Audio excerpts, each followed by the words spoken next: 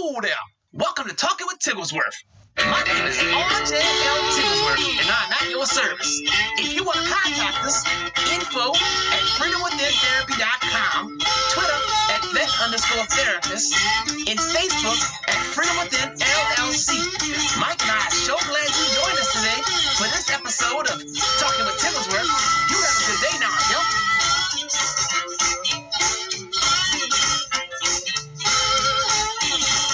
Well, hello there, and welcome to the podcast. My name is Colonel RJL Tigglesworth, and I'm at your services. And today, Mike and I have a guest with us, and we are going to be introducing him in just a minute. But first, I want to introduce Mike to the podcast. Mike, where are you at? Well, hello, Colonel. How are you today? And yes, thank you. And we have a guest today, George Meier. He's out in California. He's an LMFT, same thing as me. And we're going to be talking to him about his experiences. And he's also a veteran who is a therapist. So as we say on this podcast, he's another unicorn out there in the world right now. So self-care for us, as we always start off with, self-care for me has been continuing to build the baseball team. We have 9 players at the moment, which you need 9 for the field, but we're also got to have 2 or more players coming tomorrow to do a workout. And so we will have a total of hopefully 11 players tomorrow. Get our uniforms ordered. We've been getting sponsorships. So if anyone wants to sponsor the North Shore Braves, you can go on Facebook and at North Shore Braves, come sponsor us, give us some money, and we will send you some good pictures and stuff. If not, just follow our page for the support, and we'll be good to go. As always, self-care is important, and we want you to keep up with it. So I'm interested to hear about what you got to say for self-care. So email us at info@freedomwithin.therapy.com.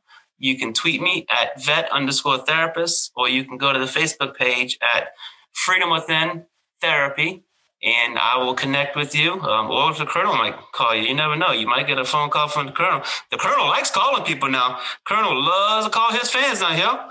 Colonel, you need to calm down there, right? So, hey, let's introduce George Meier, LMFT from California. George, how are you doing today? All right. How are you doing? I'm good. The Colonel's he's got the tizzy today, so we're going to just kind of let him go get some water, Colonel. So tell us a little bit about yourself. Tell us a little bit about your military experience. As you've been a good listener to this podcast. I think when some of the podcasts I look at, and they might have 20, 25, 30 views. I think I look at it, and you're one of them all the time. So I appreciate you supporting the podcast. And so I'm interested, and I was happy to hear that you wanted to be interviewed to kind of talk about your experiences and talk about what you were seeing out there in California and being in the mental health. And as I said before, being a unicorn in this field. So talk to us a little bit about that. Tell us about who you are, where you're at, and what you're doing right now.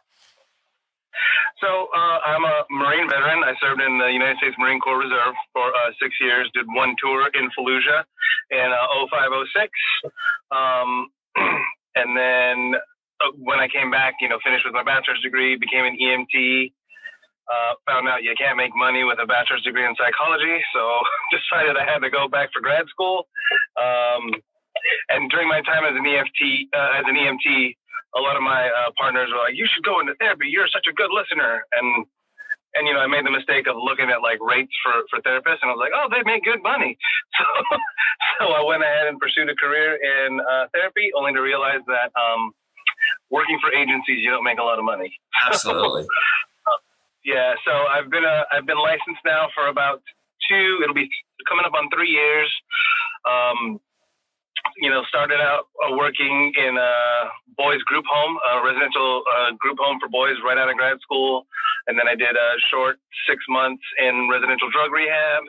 And then up until November of last year, I was working for the County of Ventura with their youth and family division for 2 years. And then the last year in the forensics department working with mental health court, mental health diversion. So working very closely with the public defender, district attorney, and probation to provide mental health services to individuals who have committed crimes. And rather than incarcerating them, we do our best to rehabilitate them so they don't reoffend. What was the,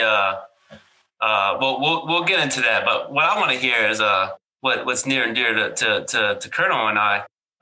What are some of the things you do out there in sunny California for self-care?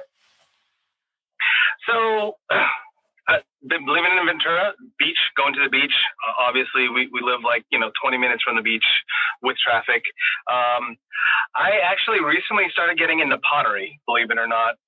And there's something therapeutic about sitting at a wheel with some clay spinning and going from this stupid ball of mud to a cup or a bowl or a plate. Something about that process is very therapeutic to me. I haven't been on the wheel in a while. Because of the pandemic, everything is moving, and the time that we had at home became the check off on the honey-do list. So the garage, which is my pottery studio, got filled up with a bunch of junk.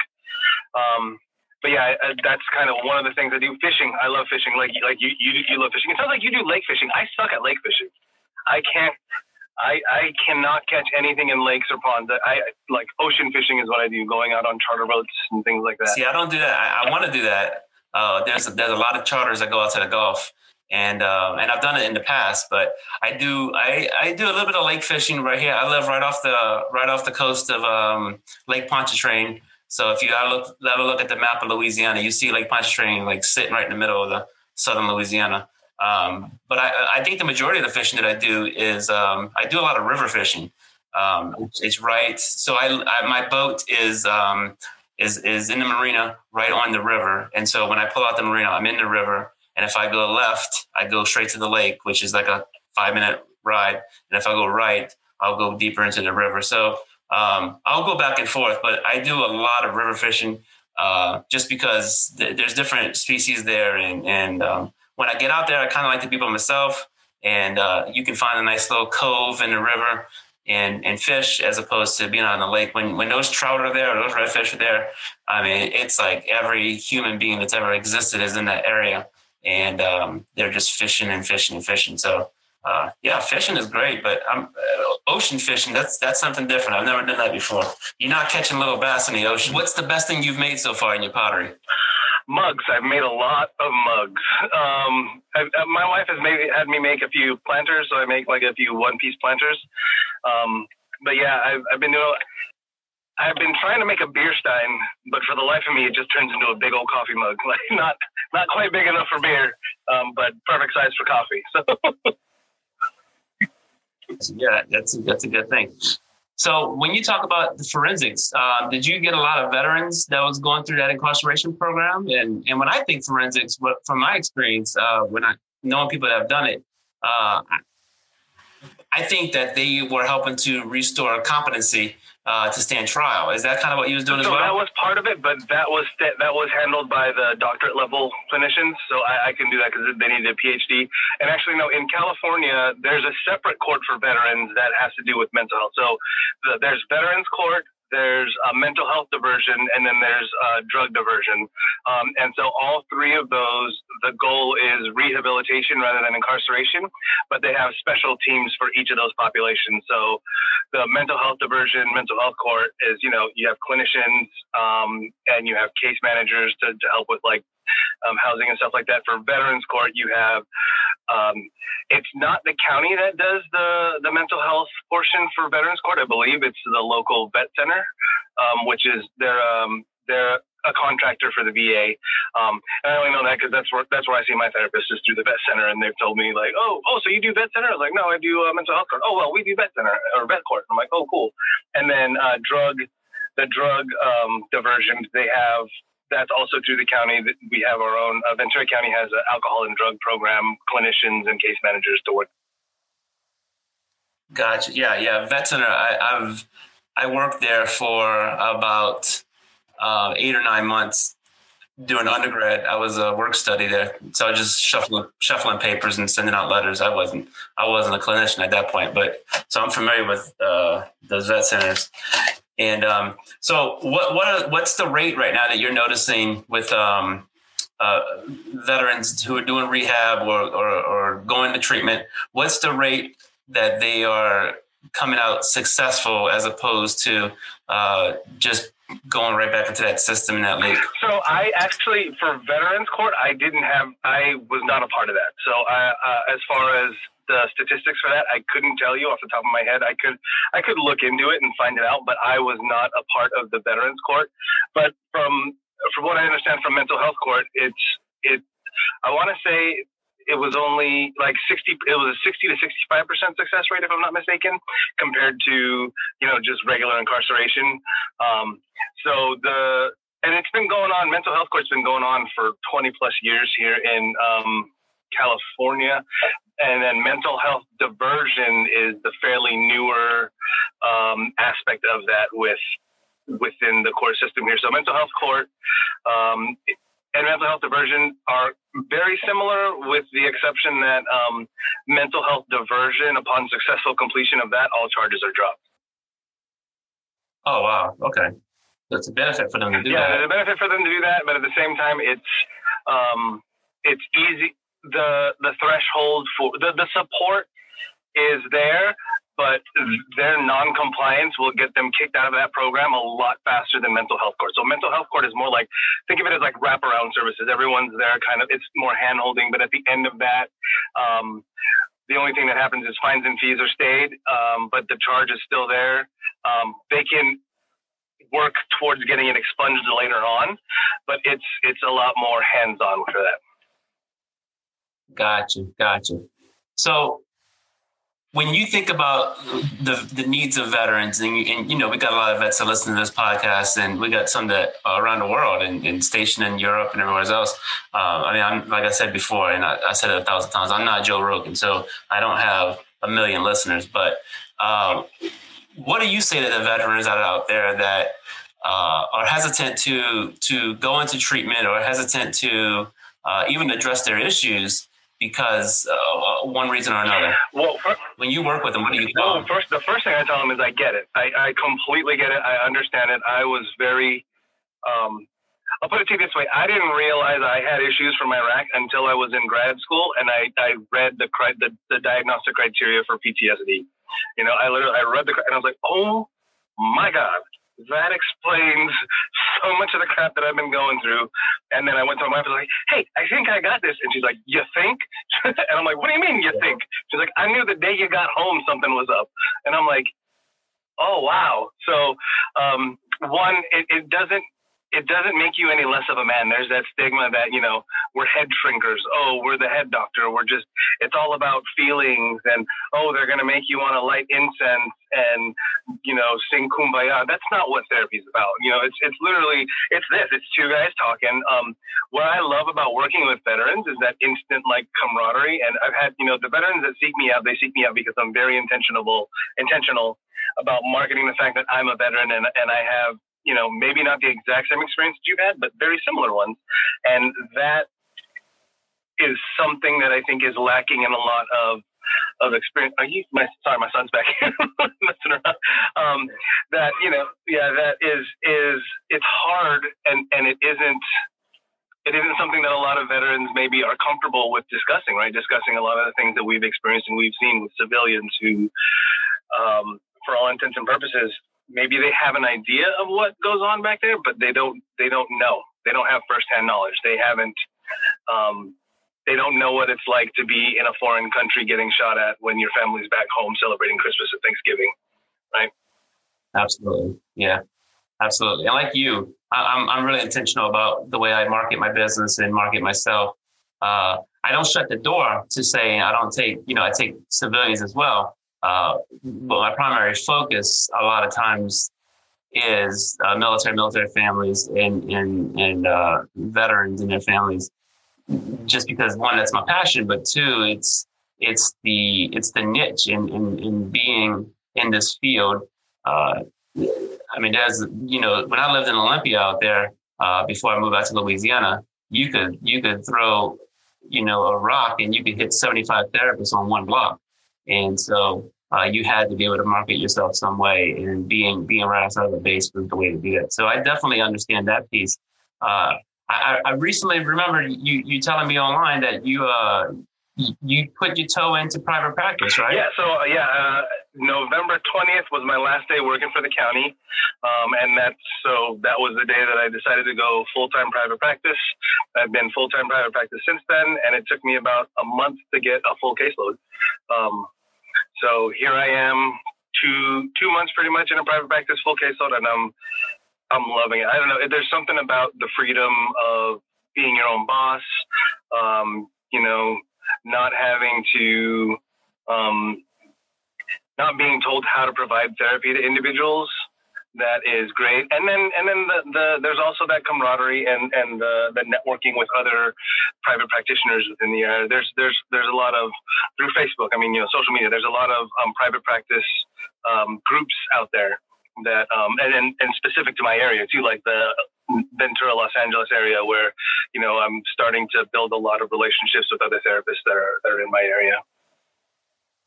Great. That's wonderful to hear. What are you, if you were to tell the audience something that you are really specializing in, or maybe not specializing in as being like certified in it, but what is one focus that you work with? What one or two types of issues that you really enjoy working with, and that if people were in your area listening to this, they would seek you out for these issues? So, a lot of what I like to focus on is veteran issues. I have some clients who are veterans, and what I'm noticing, one of the predominant issues with, not issues, but one of the predominant things that veterans go through is assimilating back into the civilian culture, right?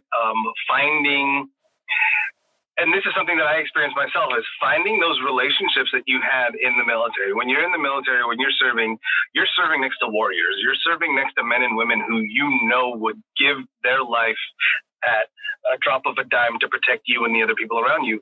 When you're in the civilian world, you feel alone in that. Like you as a veteran, you still have that. You're with your family. You would still do anything. You'd still jump on a grenade for your family, but you don't know, is there anyone else that's willing to do that that's around me? Like, is there anyone which is like, for me, crowds are like my biggest trigger. Like I'm always like making sure that, okay, where's that guy's hands? Why is that guy's hands in his pocket? What's in that bag? What's going on here?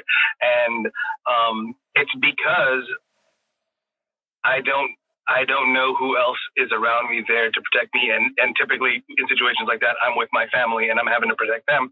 But I'm noticing that a lot of the veterans that are coming to me, it's very similar, trying to negotiate civilian relationships with the military mindset, right? Accountability being one of the biggest things. Like, don't get me wrong, there's a lot of birds in the military. There's a lot of birds that aren't accountable to save their life.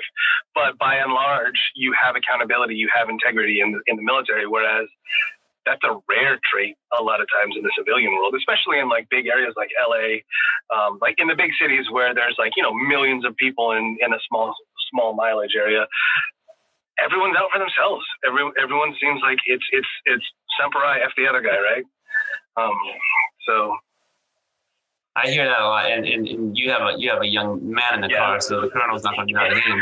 So we don't want to say birds on this show. We have another word that ends with bags, but there's people in the military just like that. It's a small population, however they exist, and I do agree that the transition issue is a huge one that I see as well. Either getting off of active duty or just getting back into the workforce. And that's what I did before I started the practice, when I worked at the corporate office of Goodwill, where we would help people find jobs, we would help vets find jobs. So what was your transition like? I mean, did you have a hard time finding another job after, or did you always keep it because you were in the reserve? Or so being in the reserves prior to deployment, for all intents and purposes, I was just a civilian, right? 1 week in a month, I was a Marine. I was like doing military stuff. The other 28 days, I was going to school. But the transition coming back from Iraq, it was tough. I'm not gonna lie. I spent 6 months coming back from Iraq, drunk and playing Call of Duty. Like, that's all I did for 6 months. My marriage almost fell apart. I was not in a good headspace.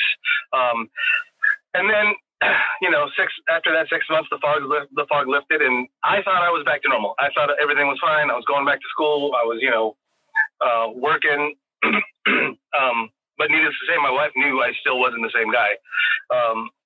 So as far as, yeah, I guess for me, that transition, that 6 months after Iraq was the toughest part because, again, you know, going from a place where every day your adrenaline's at 100 to, you know, sitting at home on a couch watching Oprah, right? There's very, very, and I think Oprah was already canceled by then, or ended by then, but, you know, very different mind frame where it's like, you're used to that, which is why a lot of veterans, when they come back off deployment, they become adrenaline junkies, right? They buy motorcycles, they go into rock climbing, and I was just too lazy for all that stuff. Absolutely. I mean, I see that a lot when I do a lot of trauma work, and I recently started doing EMDR, and I'm in that process of going to be getting certified pretty soon, and well, not pretty soon. I'm starting the certification process, but it's that adrenaline is something that they see as a positive a lot, and it helps them feel alive. But that's a major sign that something's missing for you, and that you're headed down the road. And so I totally understand what you mean. When I got back from Iraq, so I went over there in 2003 to 2004. I was active duty for 8 years, and so we went over there in 2003 to 2004, and I got back home, and my wife said, you need to go get anger management treatment or we're not going to be together. And so same thing as you, like she's the one that recognized it. And at this point, when I got back home from Iraq, we didn't have kids or anything like that. Kids came later. So I was able to get that anger management. But that's the thing that I try to tell vets all the time is that that's why we understand as veteran therapists is we're not immune to it. And we're not immune to we didn't come back and just have a perfect life. We worked at it to get where we're at. And similar to you, when I worked at the vet center, that's when I realized that when I heard all these people coming in getting therapy for PTSD and anxiety, and I would see these groups and I would see these charts and the DSM was always laying around. And I was like, that's what that's called, right? Like, and I was an undergrad. I mean, I was just starting community college, and so I didn't. I just got off active duty, and I joined the reserve at that point, and then I got reactivated. So we got reactivated for another 3.5 years. So that's kind of how I got my 8 years of active duty time. I was only reserved for like 3 months, 3 or 4 months activated is, but. So yeah, so we learned through experience. We just got exposed to it earlier, I think, than maybe other vets who don't necessarily get into that mind space. So when you are working with them and they are hesitant to the process, or if someone's listening to this and they're just unsure and they don't know where to start, what would you recommend them doing to start, even before they come to your office? I would just do the research, like go out there. The information is out there. Testimonials are out there. Finding a support group, finding a group. So the problem with what we go through is we tend to isolate, right? Because there's not a lot of people out there that have experienced what we've experienced, but at the same time, there are other veterans in your local community. Maybe reaching out to one of the organizations like the DAV or the Veterans of Foreign Wars, and I don't mean to go there and just drink all day long, which a lot of people do, but maybe finding the people there that are active and that can point you in the right direction. Finding there are plenty of organizations out there that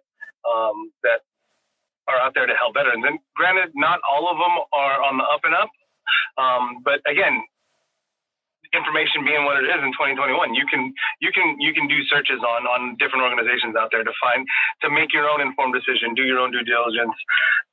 And the very first thing is just admitting that, hey, something needs to change. Right, something. It doesn't mean you don't need to be medicated. You don't need to go into like residential treatment. But if you're perfectly content with the way your life is going and you have absolutely no problems and everyone is very happy with who you are as an individual, then maybe you don't need therapy. But if there are things in your life that aren't going the way you want and there's any changes you want to make, then take inventory of that. Okay, what is it I need to change? Is it that a lot of what's going on is a medical issue. You know, like, am I not taking care of my body physically, and do I need to go get a physical and do that? Or is it a mental health issue? Are my thoughts always negative? Am I extremely irritable at the littlest things? Am I the kind of person that when someone says hi to me, I'm like, go screw yourself, right? Or am I like, what is it you want to change, and how can you elicit that change? What do you need to get that change and do it? It may just be that you need self-care, right? Maybe you get out of the military, you're a civilian, and you go straight into providing for the family. And your focus is on, what does my wife need? What do my kids need? What does everyone else around me need? Maybe taking a step back and saying, hold on, what do I need, right? Do I need to go engage in some self-care? Do I need to take a nap? Do I need to go fishing? Do I need to go for a bike ride? And if that works for you, great. But again, I'm a huge proponent in therapy, and I tell it to all my clients. It's not just because I'm a therapist, but not only am I a therapist, but I'm also a client, right? The old hair commercials. Yeah, because it's great to have someone that you can talk to that's not going to air your business out, right? I make it a point also to tell every client, whether civilian or veteran, I'm not going to go anywhere and tell people, hey, I got this client that da-da-da-da-da. That's not my job. Like that's not what I gain nothing from that. And having that kind of echo chamber to talk about things that, you know, if you brought it up with your loved one, might cause conflict. If you brought it up with your family, might have them look at you differently. Like if you have those fears, you know, you have someone that you can talk to about that isn't going to judge you, that isn't going to make you feel bad about how you're feeling. Like, you know, one of the tenets of psychotherapy is unconditional positive regard, right? Which I know not every therapist practices that, but I tend to practice that. I have a lot of clients who you know, do things that in my mind I'm like, whoa, I would have never thought to do that. So what do I do with that? It's like, so tell me a little bit about what led you to that. And I try to find out what it is that they were thinking, what process brought them to that decision, and then kind of, okay, so, you know, picking that apart. But yeah, my thing would be to just take inventory would be the very first step. Absolutely. Take an inventory, noticing what's going on in your life, and also not being afraid to admit that life is not going well. And this is something that I wanted to ask you about as someone who's working with vets. And I don't know if you have a VA contract or not. I have one out here. I do a lot of VA work, and I do work with TRICARE, and I see TRICARE over here in Louisiana, and I see some TRICARE in Washington because I do a lot of telehealth for there as well. But one of the things that I see and I notice, and I think I probably talked about this maybe once on one of the other podcasts, is do you see veterans, specifically veterans with disability ratings, do you see it being disincentivized for them to get well? So I am paneled with TRICARE, but my experience is yeah, there is that, right? Like I just got what is it? What you know, where they check up on you every 5 years? Yeah, recredentialed, because yeah, it is. And I've had colleagues who have gotten better, and it's like, oh, well, we had you at 60%, but we're going to go ahead and, you know, since you're no longer experiencing those symptoms, we're going to bump you down to 40. And it's like, and I get that. Let's have, you know, if it's needed in order to help other veterans, yeah. But at the same time, it's like that veteran is now not going to want to get the help and support that they dearly need, because it's like, well, you know, this is something that benefits me. This is like, you know, just the fact that, yeah, absolutely, it's decentivized to get better, because I don't know. It's, to answer your question in a short answer, yes, it's decentivized. Yeah. No, it's a long question, and it's intended to elicit some response from you, because I feel that that's a barrier, and not only mental health care, but healthcare in general. That's a barrier, and we're in the field of helping people, and we're in the field of trying to help people loosen their barriers and lift their barriers. But if the exact system that's helping pay for their therapies or get them the healthcare that they need is creating that barrier, how do we address that as a veteran? But how do we address that as a healthcare need? And I tell people all the time, you go to a civilian doctor and you want to tell them how much better you're doing, how much it's helping you, and you're going to see them a lot less. And when you go to the VA, you got to kind of do the exact opposite. You got to talk about how it's not helping you, because if you do get better, and maybe you get better enough to say, hey, today's a good day, or yesterday was a good day, it doesn't mean that you won't still have the problems later on.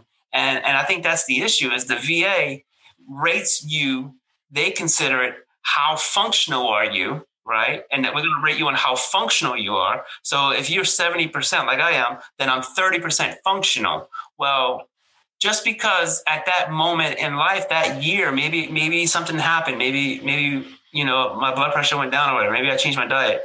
And so now you say I'm 40 or 50% functional, you cut down my ability to have these benefits.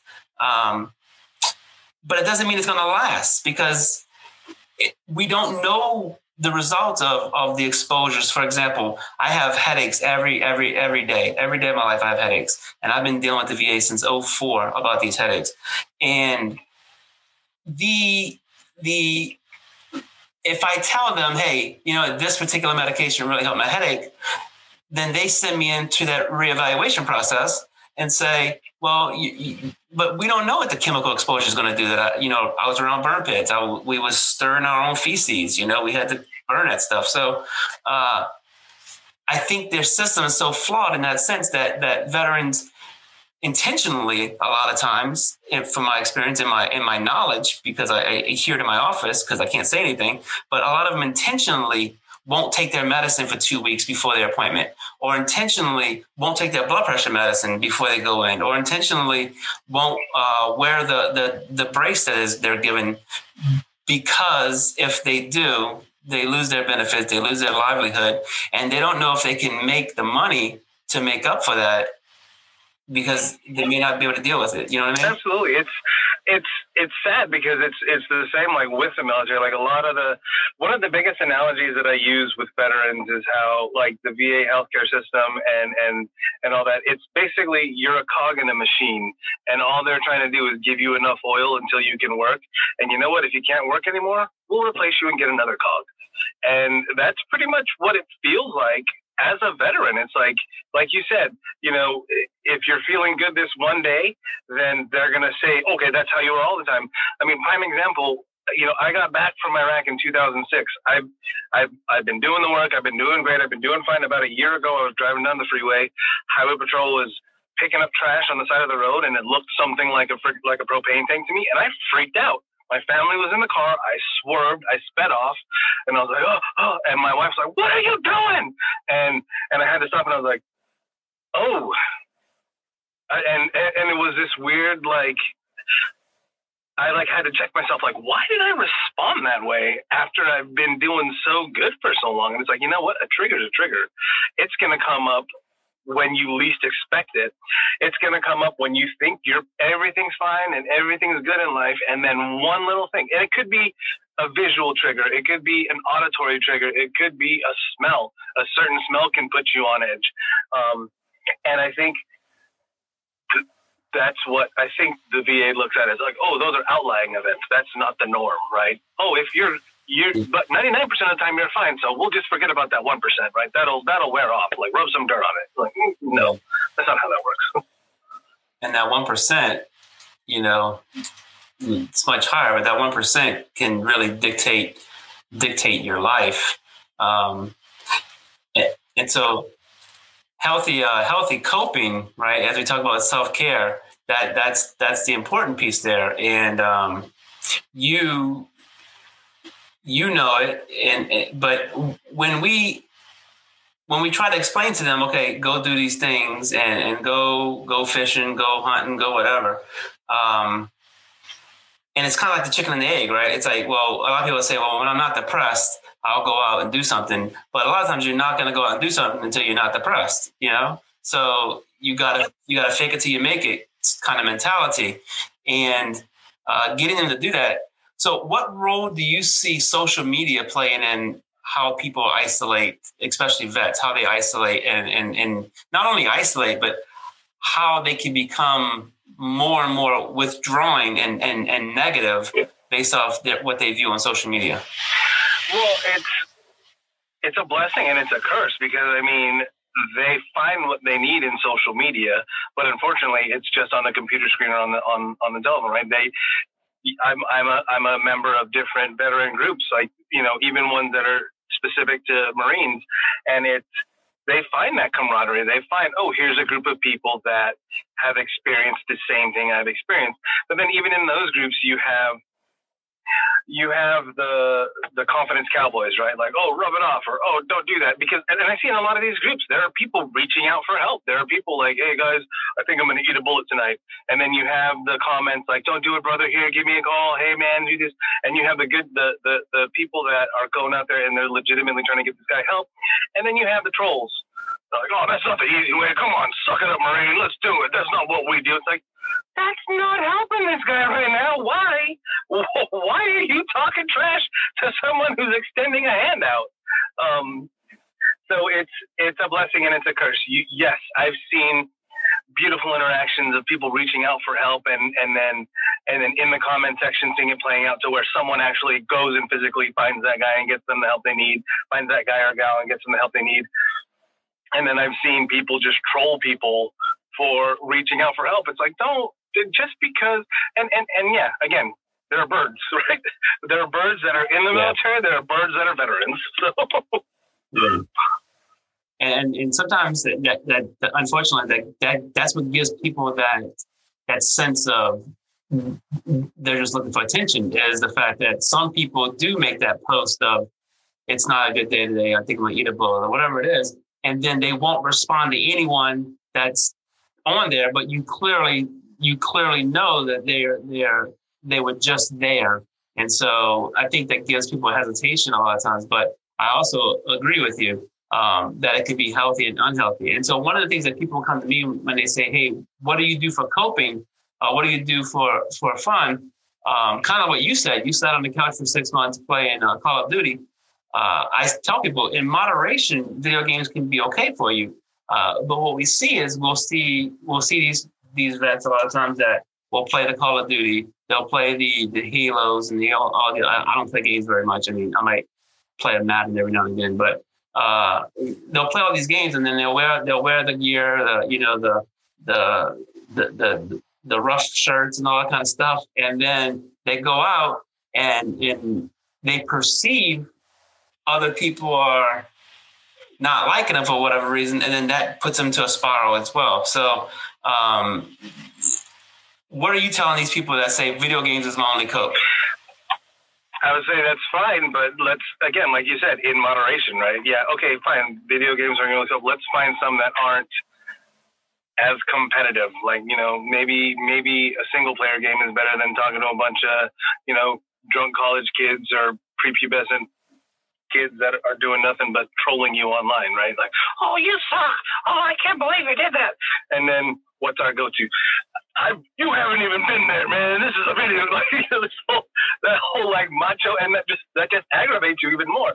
But there's actually, because I'm a big video gamer, I'm a big board gamer, and there's been studies, and there are certain groups out there that are running Dungeons and Dragons groups for veterans, because studies have shown that in utilizing tabletop role-playing games like that, when you're interacting for those characters, the same synapses are firing as if you were having that experience in real life. So if you're, let's say you're an elf and you come across this army of, I don't know, goblins that want to attack you, and you have to utilize diplomacy as the elf,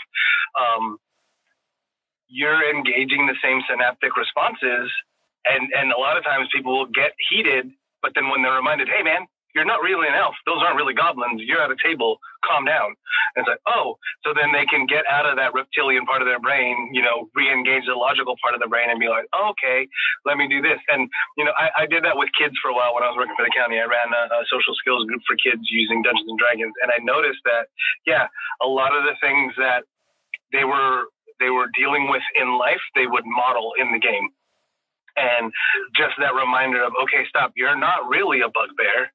You're so-and-so, and you're in the room here, and there's not really a dragon about to bite your head off. It's just all pretend. So now, what skills have you learned in your therapy session with your therapist that you can tell your character to use, right?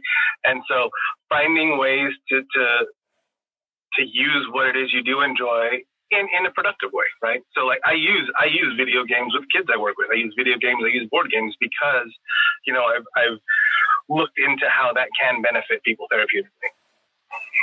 Wow. Okay. Yeah, I didn't realize the studies on the games with Dungeons and Dragons and stuff like that. I never really got into those kind of games. I was always just outside, playing sports and stuff like that. Never really got into that. But I do a lot of feeling type games with kids, and the dice games where you put your finger on a certain emotion and you talk about that emotion, or cards. So games do that their part, especially with kids, because kids learn through playing. And so I can see how that would be beneficial and I guess beneficial for the adults as well. Do you do any type of volunteer work or any type of outreach work with other organizations, like veterans organizations? I haven't. No, like I said, I'm just 2 months into private practice. I actually just recently interviewed for an organization that works with first responders called 911 at Ease International, and so I am going to be working with them. It's not volunteer work because it is paid, but I did offer to provide not classes, but lectures specifically on the stigma of mental health, because I know, coming from the military background, there is a stigma. And I know with law enforcement and firefighters, there's also that stigma of, not wanting to go there because the biggest fear is, oh, I'm going to go see a head shrinker. They're going to take away my badge. Right. And it's like, and especially now with everything that's going on in the country with being law enforcement and you're going out there helping people that don't like you, don't want you there, want you to not have a job, want you to just, they just, for whatever reason, they're not happy with you. Sorry, my phone's overheating, so I had to get it out of the sun. So yeah, that's kind of what is the next step for me as far as volunteering. It's more of the first responder, because I live again in Ventura County. We're right next to Port Hueneme, Port Magoo, right. There's a lot of veteran organizations out here, and actually I should probably look into them as far as volunteering, but currently no. Yeah. But that's some ideas. I mean, like you said, I do volunteer work, but I guess it's volunteer in the sense where I leave my practice for the week. But I do get a little compensation for doing it. I do something with a Wounded Warrior project called Project Odyssey, and there's Project Odysseys all around the country, and for different Wounded Warrior project groups. So where if they're in California, they go certain places. If they're here, so and what it is it's usually a week-long retreat with either males or couples, and we talk about the ACT and acceptance commitment therapy, and we talk about how they can overcome some of their issues that they're having. So with that, what are your plans for the 2021? You have any plans going on right now? For me personally, it's just maybe getting my private practice schedule set. As far as right now, I'm seeing clients pretty much 6 days a week, and I want to have Mondays off, so I don't have Saturday, Sunday, Monday off, and probably doing a lot more, getting a lot more certifications, a lot more training in order to be able to help that community, first responder, veteran community, more readily. I've been on the fence about, should I take the EMDR training? Should I take the brain spotting training? There are all these different modalities that are popping up now, and trying to find out, okay, which one do I want to do? Two, am I willing to put the investment into to get trained for? Best investment for me. I mean, it was it's a long training. It was two complete weekends of training, and it was it's costly, but and you get a lot of consultation you got to pay for it, but I think it's worth it, and the the investment that I've made so far in EMDR and what I've seen from people the changes that I've seen from people has been miraculous. So it's so good working with trauma and anxiety, and it's so good working with just depression and just those negative cognitions and helping connect right brain and left brain. So I would definitely recommend doing EMDR. So before we get out of here today, George, I wanted to thank you for joining us, and hopefully you and I can have another conversation, maybe another podcast in the future, and we'll see. We can talk about some other veterans issues, because there's probably a lot of cross work that you and I do that might be interesting to the public, and but I want to give you a chance to plug your business, because, you're a listener and you're a veterans-owned business. And, I always do a segment at the end for veterans-owned businesses. So talk a little bit about your business, give the name, give the website. And if people are in Ventura County, California, or around that area, go see George for some therapy.